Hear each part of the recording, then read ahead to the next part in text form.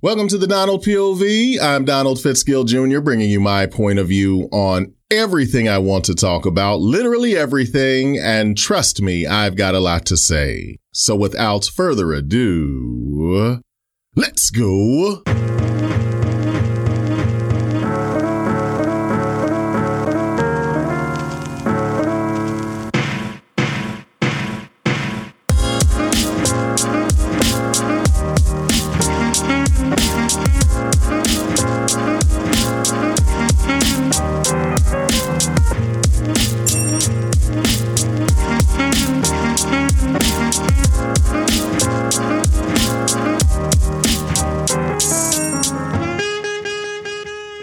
The Love Song of J. Alfred Prufrock by T.S. Eliot.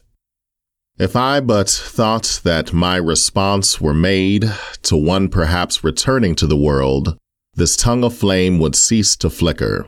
But since up from these depths no one has yet returned alive, if what I hear is true, I answer without fear of being shamed. Let us go then, you and I, when the evening is spread out against the sky. Like a patient etherized upon a table, let us go through certain half-deserted streets, the muttering retreats of restless nights in one-night cheap hotels, and sawdust restaurants with oyster shells, streets that follow like a tedious argument of insidious intent, to lead you to an overwhelming question. Oh, do not ask, what is it? Let us go and make our visit. In the room, the women come and go, talking of Michelangelo, the yellow fog that rubs its back upon the window panes, the yellow smoke that rubs its muzzle on the window panes, licked its tongue into the corners of the evening, lingered upon the pools that stand in drains, let fall upon its back the soot that falls from chimneys, slipped by the terrace, made a sudden leap, and seeing that it was a soft October night, curled once about the house and fell asleep. And indeed there will be time, for the yellow smoke that slides along the street, rubbing its back upon the window panes. There will be time to prepare a face to meet the faces that you meet. There will be time to murder and create. And time for all the works and days of hands that lift and drop a question on your plate. Time for you and time for me. And time yet for 100 indecisions and for 100 visions and revisions before the taking of a toast and tea. In the room, the women come and go, talking of Michelangelo. And indeed, there will be time to wonder, do I dare, and do I dare? Time to turn back and descend the stair with a bald spot in the middle of my hair. They will say, how his hair is growing thin. My morning coat, my collar mounting firmly to the chin, my necktie rich and modest, but asserted by a simple pin. They will say, but how his arms and legs are thin. Do I dare disturb the universe? In a minute there is time for decisions and revisions which a minute will reverse.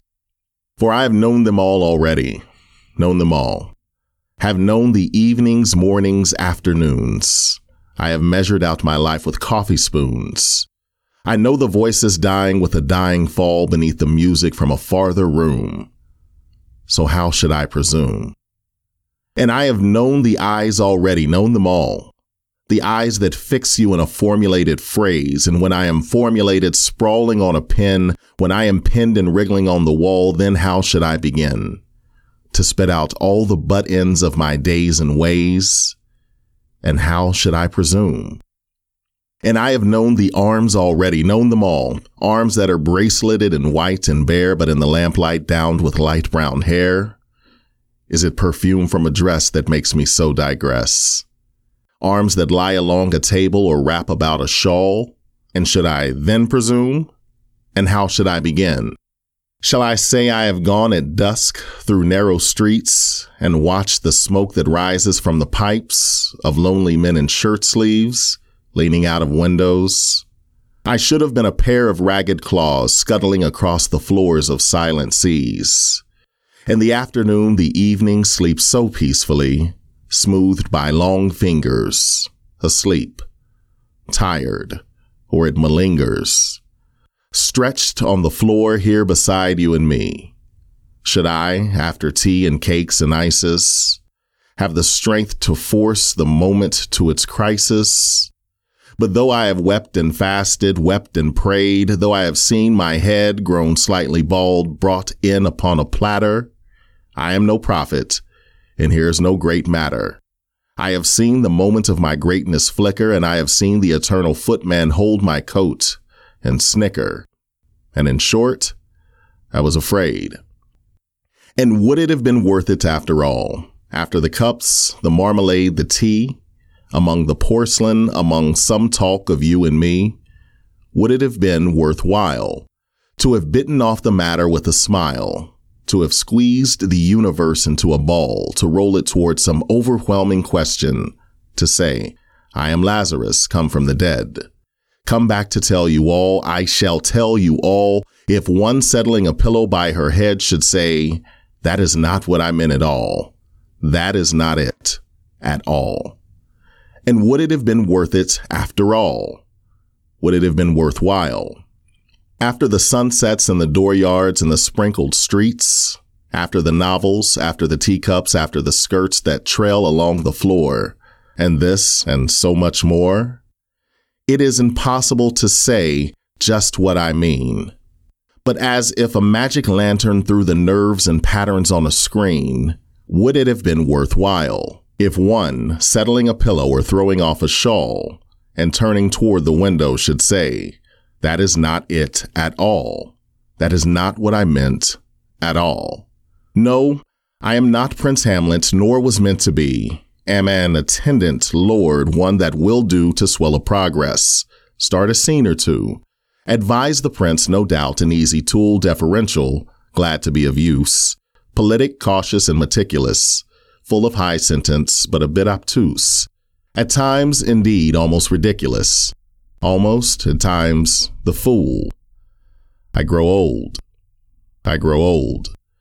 I shall wear the bottoms of my trousers rolled. Shall I part my hair behind? Do I dare to eat a peach?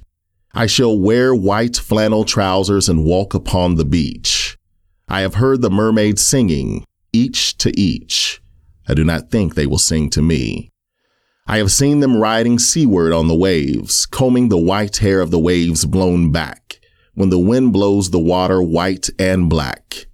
We have lingered in the chambers of the sea, by sea girls wreathed with seaweed red and brown, till human voices wake us and we drown. Till next time. Well, folks, if you liked what you heard, please subscribe on iTunes. You can also find us on Instagram and Facebook at The Donald POV. For more information on voice acting, online courses, and podcasts, please visit us online at thedonaldpov.com. Till next time, I'm Donald Fitzgill Jr., and this is The Donald POV.